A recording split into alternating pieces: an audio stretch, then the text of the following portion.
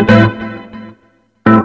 need to understand is you can't just plug oil wells and close them down and shut them down. It's very expensive, very complicated. Welcome to the My Energy 2050 podcast. I'm your host, Michael LaBelle.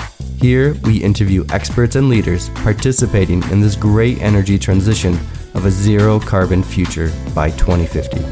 We engage in topics that shed light on the current state of the world, but we also consider longer-term trends that affect how and when we build a sustainable and equitable energy system. You can contact us with feedback or suggestions by Twitter at MyEnergy2050 or on the My Energy 2050 LinkedIn profile. Please follow us on iTunes or Stitcher so that you can automatically get updated with each new episode. If you like this episode and feel others can benefit, please share it on social media. Today's podcast guest is David Mihai. He is a senior economic analyst at Natural Resource Governance Institute in the USA. He is also a visiting research fellow at the Central European University School of Public Policy. In today's episode, we discuss the impact of oil markets and the fall in oil prices on developing countries. We look at how government revenues fund the state, and David helps us understand how these oil-rich countries are responding after having their budget decimated by the fall in oil prices. We also get into the topic of the pre-source curse, which countries get into after the discovery of oil, but before they extract it. And the situation is not good. Rather, they begin to act like oil-rich nations, but without the natural resources to fund their lavish spending. It's a truly interesting story. And just a note for today's episode, this was recorded as an online event for CU's Energy Policy Research Group and part of the activities of the Jean Monnet in Energy and Innovation Strategies, which I'm a holder of. David, I want to thank you very much for coming on the podcast and the forum we have here today. Pleasure to be here. Thanks for inviting me, Michael. My first question to you is not only is the world in this pandemic of COVID-19, but also the oil markets are completely crazy. And I was wondering maybe you could provide some context for the changes, both in the short term and the long term for oil markets. What's going on? Sure. The oil market has always been a very volatile one, but this shock is of course clearly unprecedented, and it really very quickly as the pandemic unfolded and went reached beyond China, it became clear that the world is completely upside down and then going into lockdown really. And I've got some stats here from the could you got some slides? It'd be great if you should.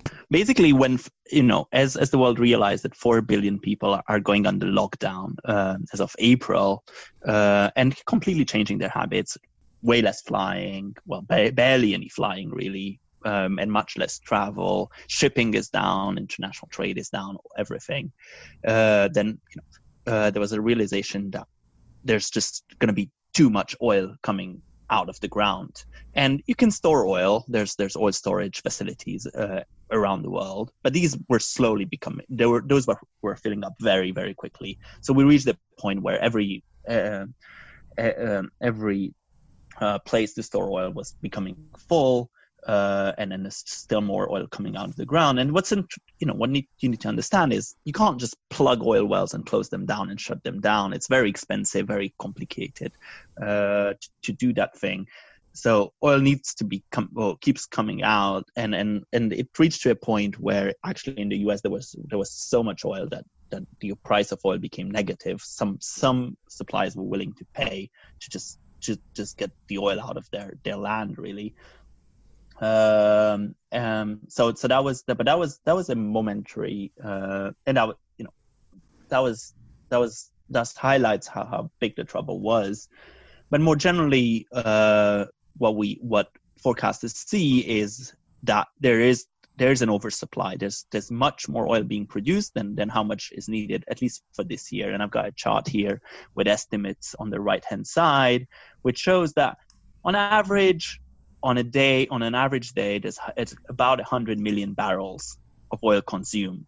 And in this quarter, the second quarter of the year, where at least for now, what we understand, the pandemic was at least peaking, and this might go further, or we don't really know the direction of things take.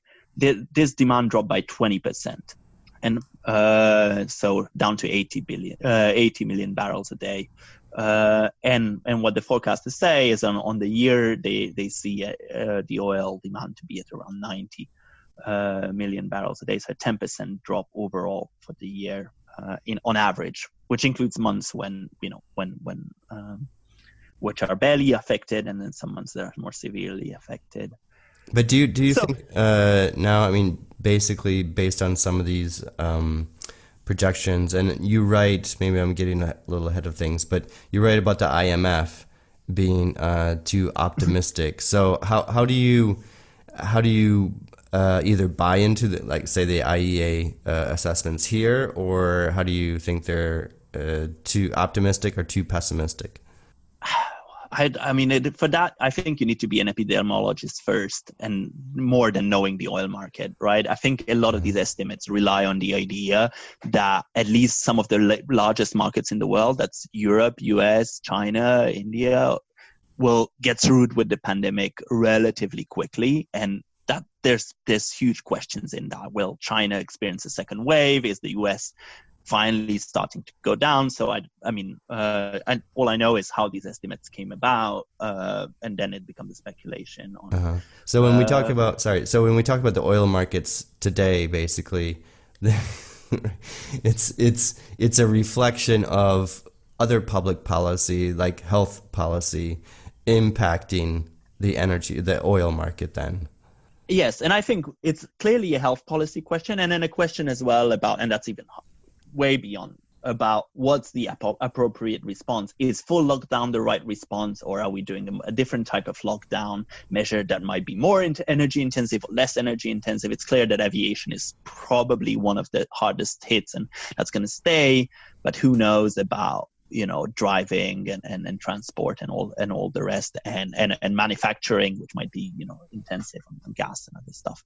So just to go back to the initial point, what this leads to, what this means for sure, is that we've seen oil prices that for the last decade have been initially very, very high, historically unprecedentedly high, over $100 a barrel. They first dropped in 2015.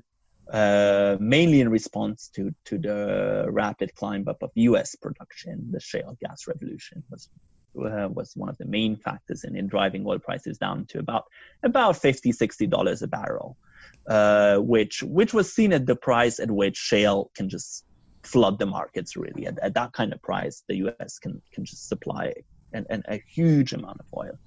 And then, when there was even less demand because of the COVID shock, we saw oil prices they went below 20 and for a brief moment below zero. But, generally they're now around $35 a barrel. That's the price right now.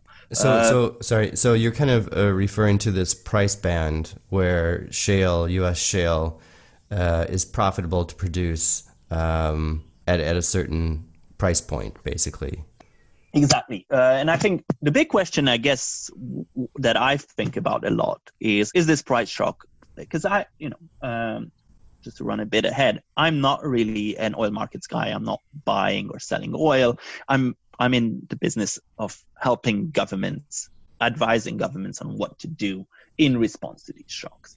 And for me, the critical question is this a permanent shock or is this a temporary shock? There's a few arguments you can make in favor of this is just a temporary shock. COVID-19 every epidemic ends one way or another. And even if we take the worst scenario, at one point, it'll be over, and then containment measures will at some point be lifted. So that could mean that oil demand goes back to where it was. That's one. The other thing you can argue is that there's been already some supply cuts, although not huge. That's what the industry calls shut-in. it's mainly for the most expensive oil fields that might happen in Canadian oil sands. The US shale is one of those more expensive ones. And then there's been some countries like Venezuela and Iraq that have domestic struggles and are unable to keep up production the way they usually can. And then there's a bunch of projects that have already been delayed or shelved. So that means that production that was supposed to come online 2022, 2023 might not come online. And then on top of that, there's the OPEC cartel, which until now, since for the last 50 years, has controlled oil price quite a bit. What they did really is when they saw demand is dropping, then they cut supply. And that worked really well for a while. That worked really well so far because OPEC represented most of the oil producers. And it was a sensible decision to say, okay, if demand goes down by 10%, I'm going to cut supply by 10% and let prices go back up. And in the end, my bottom line is the same or even better. But what happened is that a bunch of producers are not part, especially the US, the biggest one of them, is not part of OPEC. Some OPEC members were unable for domestic reasons and then pressures to really do cuts. And so a few big producers had to do most of the cut, mainly the Saudis, really. And there was a big struggle on whether the Russians and the Mexico will also follow up on those cuts. And if one of the players has to take most of the cut, then suddenly it's a much more delicate balance. Whether you're willing to cut for everyone else just to let prices rebound somewhat, and that seems what the Saudis were reluctant to do. But so some of these non-OPEC members, though, they're producing so much oil that they can actually influence somewhat the market or play a role, we'll say, in the price movement. So Russia, United States, Canada, right? In the past, they were able to still influence the market, but now it's a case of there's so many players, or there's so much oil on the market, and the price is so low that there's just by flooding, they don't want to flood the market with oil now because it's already below what the companies are producing at in these countries. Exactly. So there's definitely been this change of balance where the Saudis really and a few countries in the Gulf region control most of the supply, and that changed. And it's unclear whether it seems clear that these countries now don't control enough of the supply. What's unclear is whether U.S. producers or others are willing to take part in such cuts, and what price do these what price sensitivities they have. So then you get into the more permanent kind of long-term impact. Exactly. Uh-huh. So the more permanent impacts. There's been a lot of arguments put forward about how even if the virus, the pandemic ends, there might be some lasting effects. That's what The Economist famously labeled the 90% economy in one of its recent cover, where everyone does a little bit less air travel. Everyone's a bit more conscientious about how it's used as fuel, how much imports, trade. There might be trade restrictions that stay, fallouts, supply chains that were disrupted just don't, they just change suppliers basically for something more regional, something closer. So that's definitely something to watch. The other one is the idea that you were explaining, that some of these U.S. producers, the shale producers, are here to stay, and they can ramp up production. If oil prices were to go much beyond $50, then there's a lot of shale producers that could come back online and produce a ton more. And then there's the shift to renewables, which solar, offshore wind, they're becoming very, very competitive. In a lot of countries, they're now at parity with oil. Well, at oil at 50, it's unclear, how. And it's an unclear race now in which countries are completely able to take over the price of oil. But if oil prices were to rebound, then renewables would definitely become the more competitive alternative in a bunch of markets. But do you think it's harder with a low and I would say maybe move this to the developing country context of it's harder with a low oil price, or maybe even easier with a low oil price, to shift certain countries to embrace more renewable energy rather than rely on oil and oil revenue for I don't know, subsidizing or paying for their energy needs? There's a lot to unpack there, but I'd say on the whole, it's a very, very tough thing to get a country that's completely running on fuel to switch that. And some countries have already made head starts on that, and some barely did anything. So where there is already an industry, there you might hope that that the crisis generates, well, that there you might already have installations, you might have already plans, and maybe the oil shock is one of those realizations when they say, okay, we can't just rely on fossil fuel. We need to diversify it further. In other places where there wasn't any headwind already, and oil is basically free. That's a very hard proposition, especially on consumers, to say, why would I import some really expensive renewable equipment when fuel's free? And there, I think I don't want to rush ahead too much, but like the impacts on government budgets, right? The oil is cheap in oil producing countries mainly because it's subsidized. It's way below 40. I'm saying, oil prices are now 35, whatever, they might be down to 40, but it's literally free, nearly free in a lot of the oil producing countries. And the question of these oil subsidies basically is a big question. And what we see is that there's a lot of these countries where oil was free are now in huge budget crisis because their oil revenue fell. So even in Venezuela, they now restricted and said, okay, from now on, you're only allowed one to fill up your car once for free, and it's the end of free oil, and where they're going to start charging for you can only fill it up once for free. A month, I think. That's crazy. The quota. Why they could fill it up before? Yeah, it was free. It was free. Yeah. Oh goodness.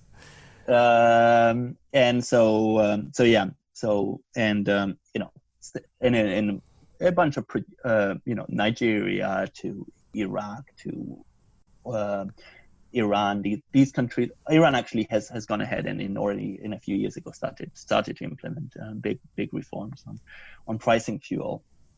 But it's very sensitive because fuel subsidies is one of the few perks that the poor get or feel that they're directly getting from the oil.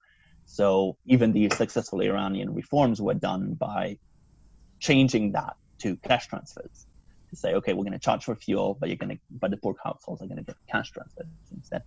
Anyways, so this can go into the short-term revenue. Yeah, that's exactly was my question. Exactly. So I wanted to unpack a little bit about this budget crisis side, because I think your question, how is this impacting the energy sector? I think before you can get to the energy sector, you need to understand how the government finances are and the whole country's economy are impacted.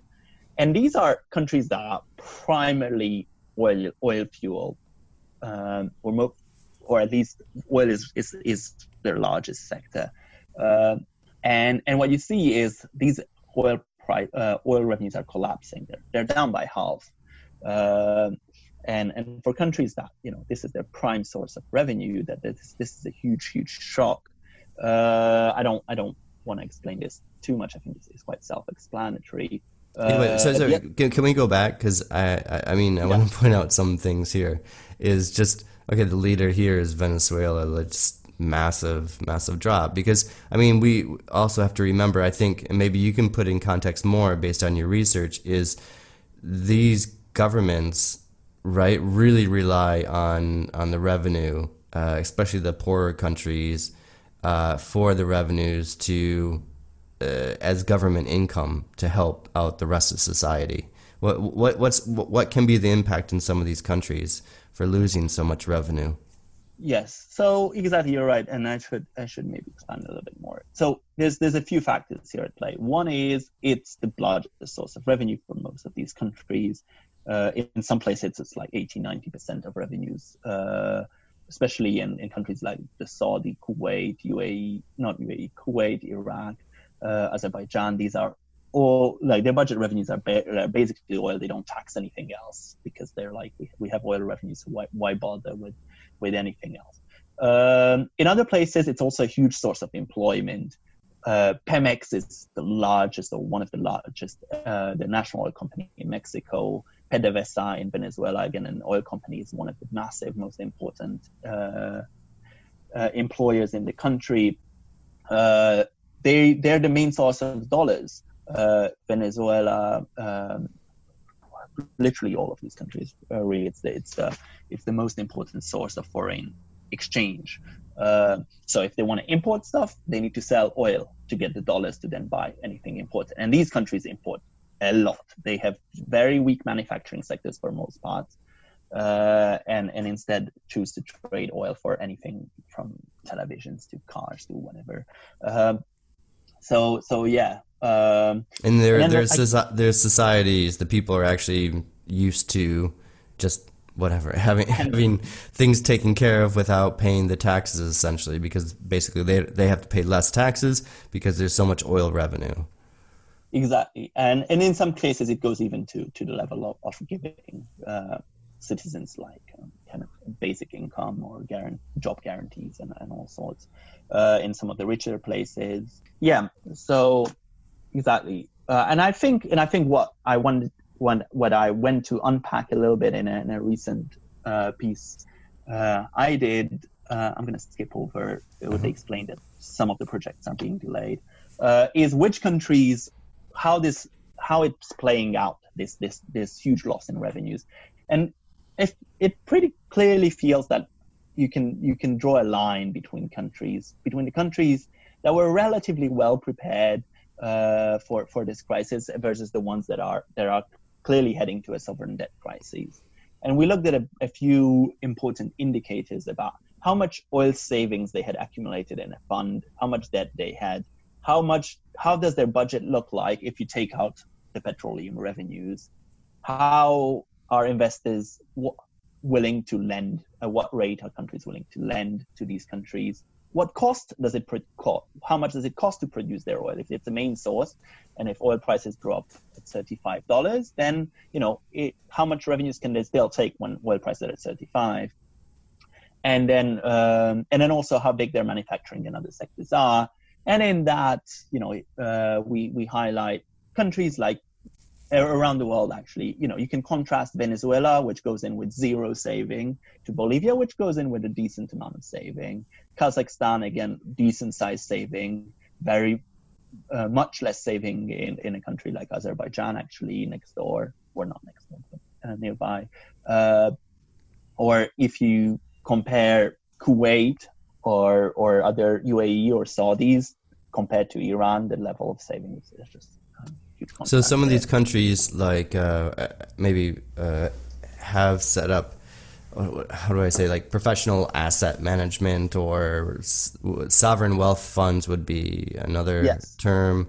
Like they've had these institutions that were set up to deal with the revenue from the oil and then to distribute that. They've set this up a long time ago and have been working through this type of arrangement.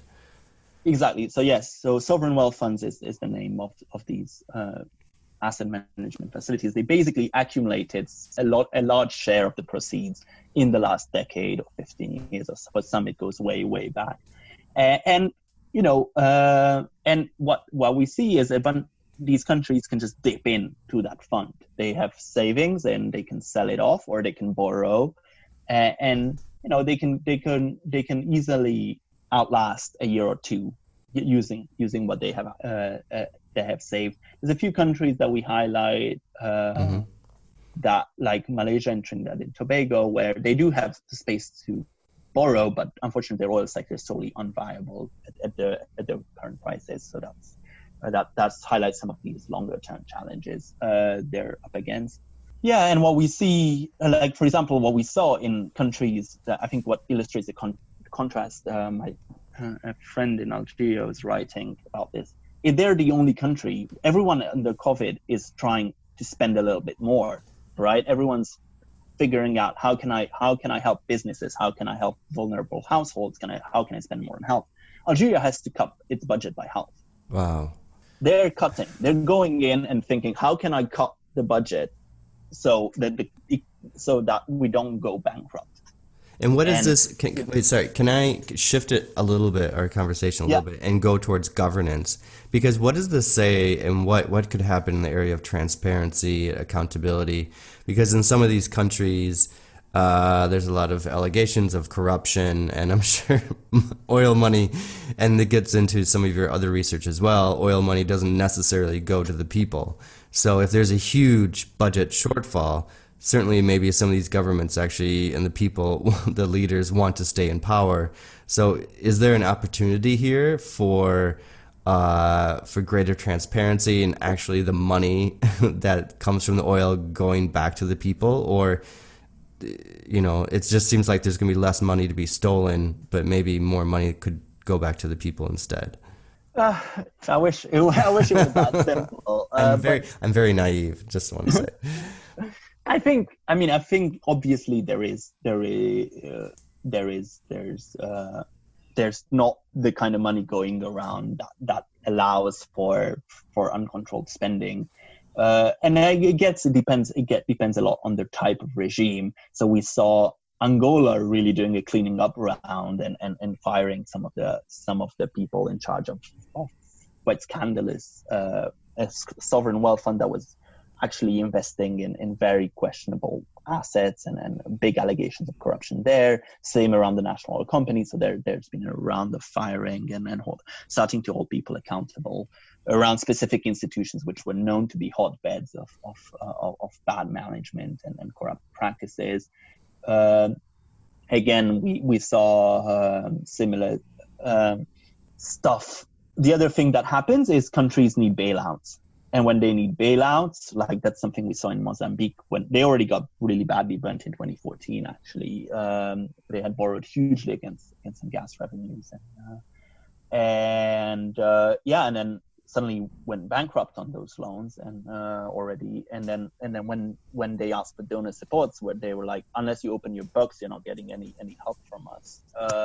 And that's when the scandal about alleged gunboat shopping was uncovered.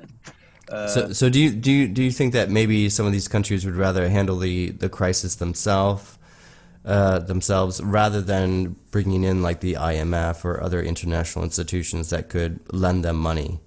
And I think a lot of them will. So that's yes, a lot of them will try to do it themselves, and will be forced to cutting some of the excess. I mean, even in Algeria, the first thing they said was the national oil company needs to start the cutting itself and cut down its costs.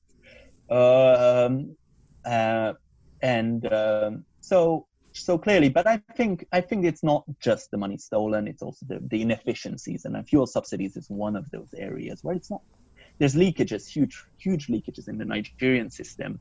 Oil gets their pipelines that bunkering, it's called, when they kind of steal oil from facilities, basically, to illegal exports, all sorts of money just being wasted, and then there's opportunities there for sure around reforms. It's not just stopping on using private jets, but I'm not saying that's not an important factor in some of these countries.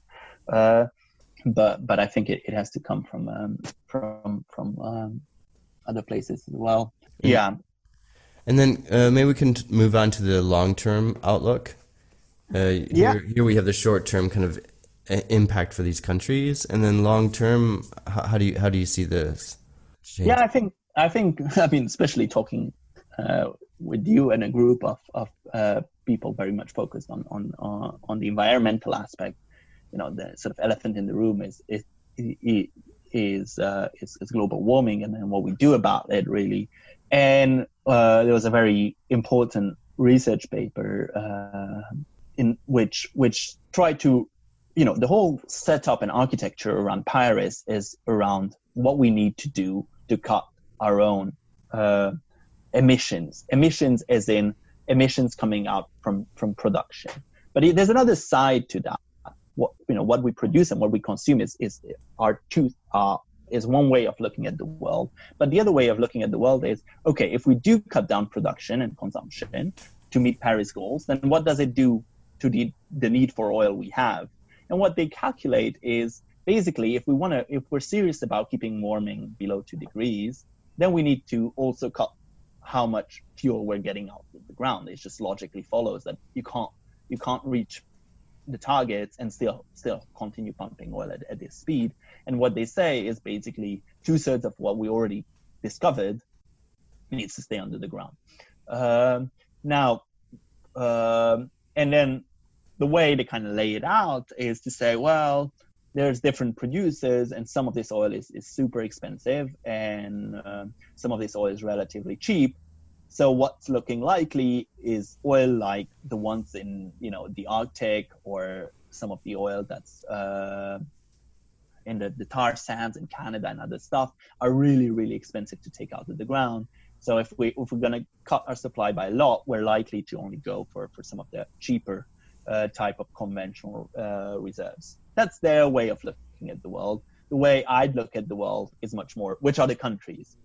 Which countries do I see on this graph? And what I would see on the graph is really to say, well, Saudis and the countries in the GCC, so that's Kuwait and Qatar and UAE, Iran, Iraq, actually also are very, very cheap producers, and they're much more likely to be continuing producing in 10 years, 15 years, even if energy transition gets well underway. Whereas other producers, it's unlikely, if we're anywhere serious about bringing our fuel consumption down, it's unlikely that their oil is going to remain competitive with these other producers.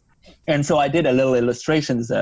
There's a repository of an oil database called Rystad, and if you just look at how the world looks like if oil prices are at 60 versus if oil prices are at 30, you see whose production is endangered. And what this slide kind of shows is Kuwait, Iraq, Saudis, their production doesn't look very different if it's oil price at 60 or if it's oil price at 30. And I just put in 2030, around a year. By then, most of the existing fields will have stopped producing or diminished, and new fields would have come online. So their strategy is pretty much the same in terms of production. But other countries, their production looks totally different by 2030. So Mexico or which is an important producer, Guyana, a new producer that's just starting to pump out oil, they might not pump out much at all if oil prices stay at 30. So you can see that some countries are much more likely to see what we call stranded, meaning their assets, they found oil, but that oil is staying under the ground.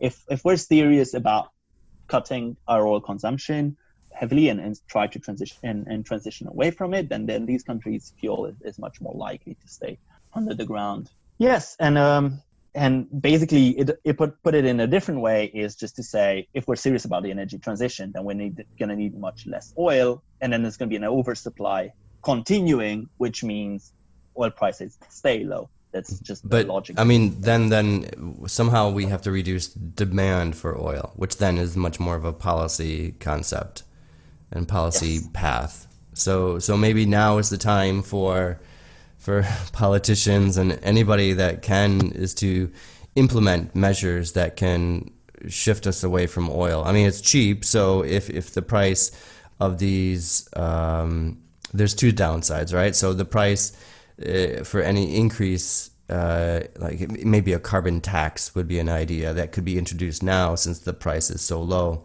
that consumers generally wouldn't notice it. But then that revenue can be used for renewable projects, so to say, or because now there's a big difference, right, between the cost of oil and whatever it's fueling and renewable resource that might be cost more because the technology costs more. How do you see this as being balanced in a low oil environment? I tend to agree. I think the demand won't just disappear by itself. You need a lot of policy levers, and I think there's still big momentum around making some of this change happening, both at the EU level, at the state level, at least in the US and in many places. I've mentioned the reforms around fuel subsidies happening in a bunch of places. So I'm not optimistic about the fact that we're going to reach the Paris Agreement just like that, but I'm optimistic that there's definitely movement in the direction of displacing fuel or wanting to displace fuel, and I think there's and with the parity in prices and in so many places, I see there's a good chance for this to happen. So it's kind of like an inflection point where the price can implicitly, more like in a hidden way, be increased for oil, so that when the economy recovers, then demand overall kind of shifts back to somewhat what it was in the past. The price is, at least in taxes or the environmental, we could just frame it another way. The environmental costs are actually taken into account in the price of oil, which then can hopefully drive greater shift away from oil. Exactly. Yes, I think that's a right way to put it. But again, as I said, I look at it mainly from if we take this seriously, then what does it mean? Again, and you're back to the countries, and for me, the logical leap from that is to say that, I mean, I'm not saying that oil prices won't rebound. There's some chance that they'll go up, but as I explained in the beginning, I see a lot of pressures that are going to make sure that they're going to push oil prices towards not rebounding, not being able to rebound too much. Which then actually serves a geopolitical means, right? Keeps U.S. producers low because their cost of production is higher. So it favors the old school oil producers over the newer large-scale ones. But then what happens for these newer producers in the emerging world, basically, or in the emerging economies that you have here? And particularly, I'm thinking about your idea around the pre-source curse. Yeah, thanks. What this means. Yeah. So, and this is research I've been doing with a friend at the World Bank, Jim Cust, and we've and another colleague, Tom Scurfield, and what we've been worried about and been looking for almost 10 years now is a sample of new producing countries where I've been actively working. I started working in Sierra Leone in 2011 in the Ministry of Finance, and that's when there were big headlines that Sierra Leone found oil. And it happened everywhere. It happened in Ghana. It happened in Liberia, around there. It happened at the underside of the continent in East Africa, where Tanzania, Mozambique was discovering big gas deposits. And I've got some quotes here from the time. This is from the former president of Ghana. I love this one. Even without oil, we are doing well. With oil as a shot in the arm, we're going to fly. Mtwara, which is a small town, I'd say, a medium-sized city in Tanzania, will be the new Dubai. This is, again, a former president. But it's not only politicians, and I've got another one from Brazil, which also found huge deposit offshore. God is Brazilian. God, yes, we have some strong evidence that God is Brazilian. In Uganda, this is Sir Paul Colley, a mentor of mine, a professor, who also at the time was, traveling the region and explaining how, the oil is around the corner for countries like Uganda, and they should prepare for how to spend that money wisely. And, as I was working in some of these contexts, I was a bit worried that there's a lot of optimism going around. When I was in Sierra Leone, actually, I'm going to just tell the anecdote. The IMF projected that the country is going to grow by 50% within just a few basically in a year time. They're going to see a 50% increase in GDP, and the government revenues are going to double very quickly, and all of these things on the back of a few big investments oil, but also iron ore, actually, to be frank. And Sierra Leone, this was mainly about iron ore at the time. But in other places, we've seen it more with oil. This big optimism around how quickly that money is going to materialize. And what this line of research did, and I've written more academic papers on this and more policy kind of stuff. And this is from a latest piece, which looks at the timelines at the time of discovery. These discoveries a lot of them were around 2010, 2011, at the height of the oil boom, when there was so much optimism. And, they initially forecasted that, within 3 years, 5 years, whatever, we're going to see the oil revenues. And actually the timelines just keep slipping. They just keep slipping, and there's no oil coming out to Uganda at all. They're still negotiating with Total. I was there a few months ago. And this was before the oil crash. They were still sort of debating on where a pipeline might go, big debates around land use and all that. It's very difficult context and very hard to execute such projects. And basically, what the map shows is all of these projects are way beyond timeline already. And we finished this research. It's coming out with the bank, and hopefully very, very soon. But we basically finished it a month before COVID, and now we can just sort of update everything because the timelines have slipped again. And I'm very doubtful about how many of these projects are actually gonna even come out. And so much of the planning has been, whatever, Sao Tome or even Tanzania, Uganda, they should set up an oil fund to start saving that oil money. But these countries might not see any oil money, really. So that's sort of the pre-source curse. And we've labeled this, it's a Mozambican journalist who actually came up with the term. It's in contrast to the resource curse, which is the problems that resource-rich countries face. The pre-source curse is what countries that hope to become resource-rich kind of face. And so that's their struggle that I've been writing about. But what happens? What I liked about this area of the pre-source curse is really the governance and the projected economic growth of the country not living up to the expectations. Can you describe that a little bit more? Yeah, sure. So what the research paper did is to look at IMF forecasts, and we looked at IMF forecasts just after oil discoveries. And what we saw is there's a huge jump in forecasted growth. But what we see is actually the forecast does tend to match these forecasted growth in countries that are what are called high quality institutional countries, or good governance countries, if you want to call them that way. Uh-huh. So that would be the line in the middle, but the lines in the middle. So the forecast and the actual are pretty close. But in countries with weaker institutions, we see the forecast going up and the actual actually somewhat going down. So this sort of, and then overall what we see is this sort of systematic shortfall after oil discoveries between what's forecasted and what's actually happening. And that's concentrated in the countries with some of these weaker institutions. And, we kind of implicitly, we discuss how this is probably related to the factors around governance and the problems that, this exuberance creates, and how these countries might not be ready to sort of manage and execute on such projects. And so let's take apart this slide a little bit. Sorry, this one. Countries, and for the example of the third graph, countries with weaker institutions.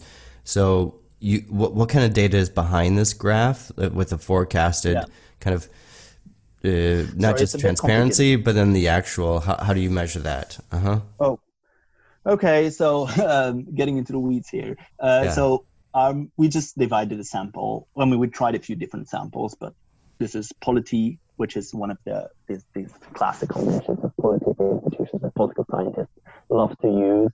So we just took apart the countries that are strong institutions and weak institutions, which sort of follows on some of the literature. A lot of it is like executive checks on balance, checks on executives and constraints on executive kind of measures. I'm not really an expert on that subject, but basically we just kind of divide the sample of countries into two and look at immediately what happens. So the IMF does 5-year forecasts, and so we kind of look, okay, here's an oil discovery in 2012. Let's look whatever, 1999, whatever. And then let's look at the forecast just after. What do they say in the next 5 years going to look like? What does the actual reality look like? And did that kind of systematic analysis and random numbers like that. Mm-hmm. So just even the prospect that they're going to have oil revenue begins to shift things in the government and with society, and somehow money or maybe more viable economic activity is pushed aside under what actually we were talking about before, with there will be a lot of extra revenue coming to the state from these oil finds.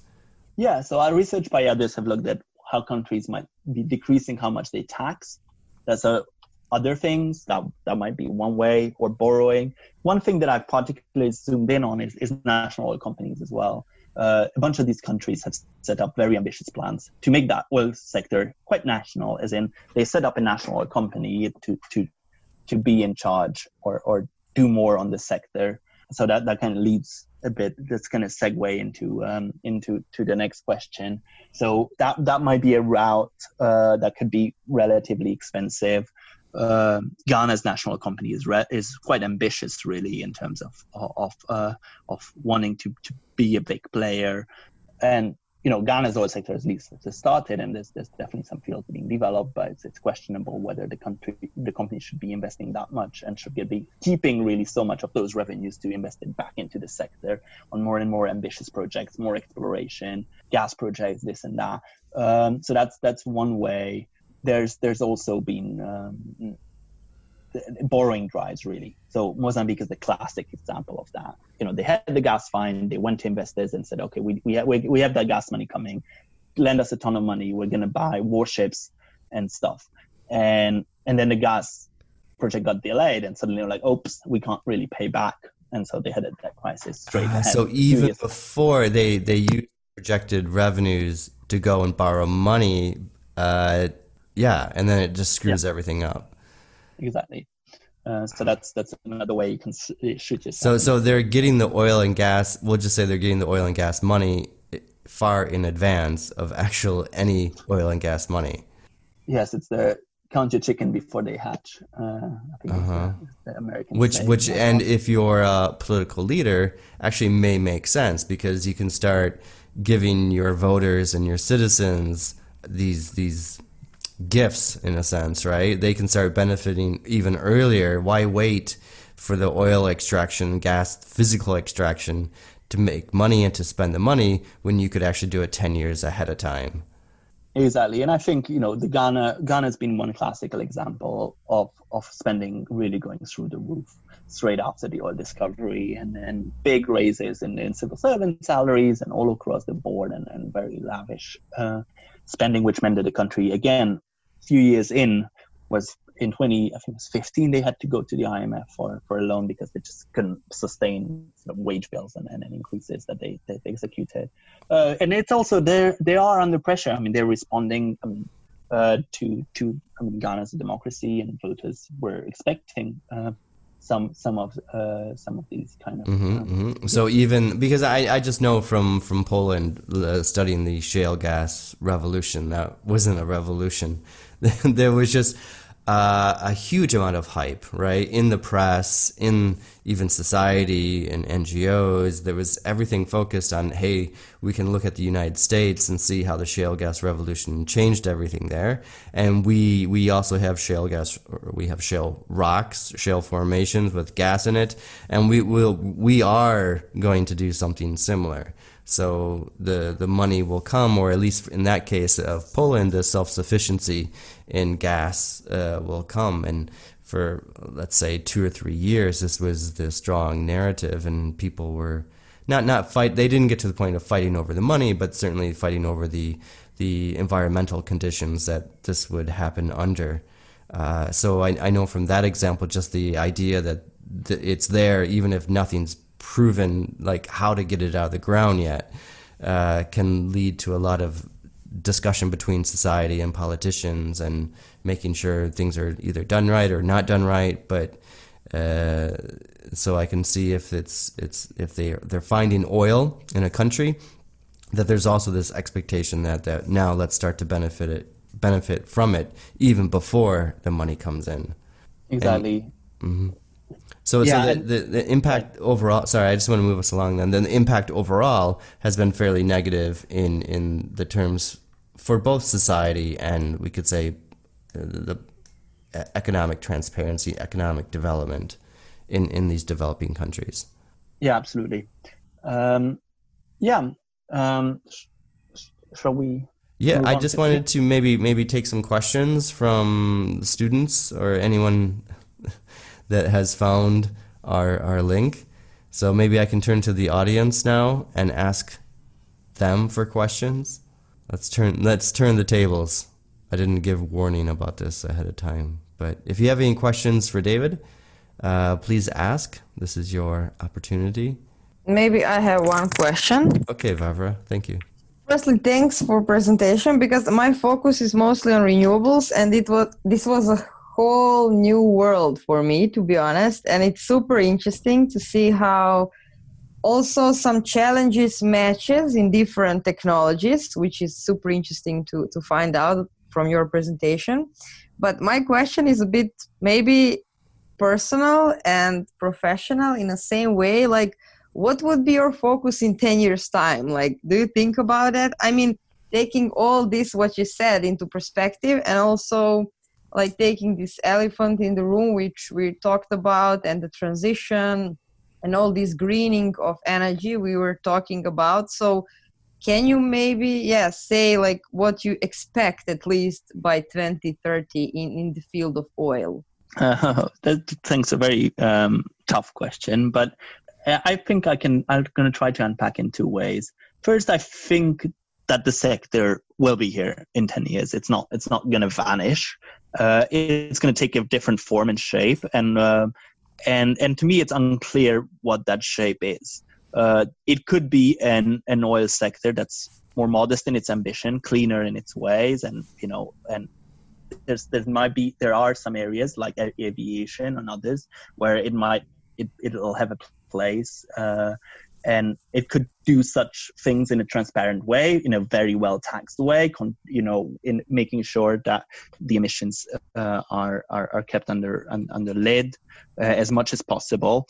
So that in making sure that we have such an oil sector rather than the worst kind of oil sector that we know, contributing very little to the societies where it's produced, not respecting any sort of environmental standard, transparency standard, all that, I think is a risk that we should take seriously, and we shouldn't just be like, okay, let's not go anywhere near anything that's oil. My other part is as an economist working on public finance. Really, I'm a macroeconomist by training. I care about how the environment generally is impacting on countries' development strategies, and I see that what oil was for me oil and mining, really, because I work quite a bit on mining as well, was 10 years ago in terms of this is a big shock to the countries. I see that the climate shocks are at least as severe in many places. And so thinking about all the kind of natural shocks, whether it's an oil discovery or whether it's a disastrous environmental disasters, adapting to new climates, all of these things are much more connected than I initially thought. For me, these societies need to constantly adapt, and have found it very difficult to adapt to previous changes already. So these issues continue to fascinate me. My new research that I'm doing right now is actually focused on studying what makes for oil fields to be developed. How is whether state participation hinders or helps oil extraction, whether we might see if governments, there's a lot of calls, for example, in the US for the government to take over oil. It's nearly bankrupt. Why not, rather than bailing them out, why not just take it over? And that's been a popular call out there. And I've been studying national companies as well, and I wonder, okay, would a state-run industry serve our purposes more or less in doing this energy transition? So still working on energy transition, but with a much stronger climate focus and less just centered on how the money is being spent, which was more what I was focused on traditionally. But I wouldn't say I see as far as 2030. I'd say this is my next years, hopefully. 2030, I don't know, maybe start retiring early. With all the pandemics, fight a wooden cabin. Yes. Plan ahead. More questions. Okay, I have one or two more questions. Actually, one is really for students. So you mentioned that you're a macroeconomist, and that's what you trained as or you studied. How does that, and why are you interested in, you said, mining, oil? Why these fossil fuels? What's so interesting about it for you? I think there's the element of engineering and industrialization, and all of these things are so much linked to the material world around us. And I'm really interested in this very first phase of what constitutes development, and is to have, if you read, I'm fascinated by history really, and how the industrial revolution all started with coal, and how countries that used to be very agricultural in nature suddenly transformed and became these massive powerhouses. And for me, for me when I started, this looked like oil is this kind of new coal. It wasn't new at all, but whatever. It seemed like the big escalated that suddenly a lot of these poor countries have found, it was a time of optimism, and that was seen as one of the big escalators that might make development happen in sub-Saharan Africa, where my work is so much focused. So it was not paying attention to oil would have been completely naive to one of the big hopes. And I came out quite disillusioned, because ultimately I found that this oil didn't work out as such an escalator for so much of these impoverished countries that I initially hoped. So actually, the lack of oil may actually be good for a country. Yeah. Oh, well, exactly. Yes. It depends on how it's managed and the transparency around it. Okay, David, I want to thank you for joining us today. This is I really enjoyed both learning about the pre-source curse, but also the volatility in developing countries for the oil markets, and the impact that oil does have on governance, and just the prospect of oil for a country, how it impacts. So thank you very much. I want to thank everyone else for joining our EPRG Jean Monnet event today. Thank you for listening to this episode of the My Energy 2050 podcast. Please follow the My Energy 2050 podcast on iTunes or Stitcher so that you can automatically get updated with each new episode. If you like this episode and feel others can benefit from the information, please share it on social media. You can contact me to provide feedback or suggestions on Twitter at MyEnergy2050 or on LinkedIn.